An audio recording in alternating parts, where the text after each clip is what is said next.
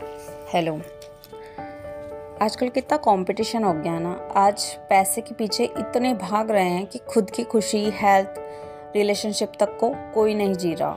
मेरी नज़र में पैसे इतने ही कमाओ कि अपनी लाइफ मैनेज हो जाए, क्योंकि आजकल जो बच्चों के लिए 4-5 फ्लैट, बड़ा बंगला, गाड़ी कमा रहे हो ना, ये कुछ भी आपके काम नहीं आएगा। जब जायदाद का बंटवारा होगा तब अपने बच्चों के हिस्से में प्रॉपर्टी आएगी और अपने हिस्से में कुछ नहीं आएगा। और टाइम पे खाना नहीं खाना, फ्रूट्स जूस नहीं लेने के कारण हम जल्दी बीमार और बूढ़े हो जाएंगे। तब यही बच्चे बोझ समझेंगे और हो सकता है ये बच्चे हमारे लिए एसी रूम, अच्छा खाना, टाइम पे जूस वगैरह प्रोवाइड करवा दे, पर अपने से बात करने वाला कोई नहीं होगा, क्योंकि बच्चों के पास टाइम नहीं होगा।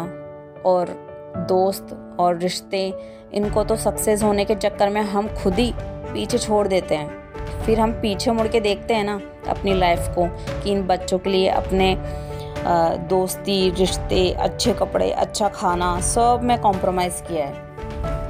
तब बहुत तकलीफ़ होगी। मैं बस ये कहना चाहती हूँ कि अपने दोस्तों से बात कीजिए। बचपन की जो मस्ती थी ना, उसको ज़िंदा रखिए। रोज़ बात करिए अपने दोस्तों से, रोज़ हंसिए, अपने अंदर के बचपन को ज़िंदा रखिए। और जैसे बचपन में अपने दोस्तों से हम रोज़ लड़ते थे और वापस उसी टाइम बात भी कर लेते थे। कितना निष्कपट, कितना निष्पाप मन था।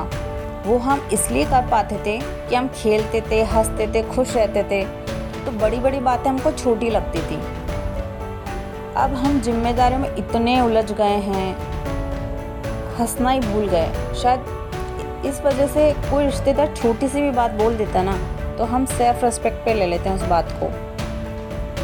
बचपन में शायद हमारे पास सेल्फ रेस्पेक्ट होती ही नहीं थी।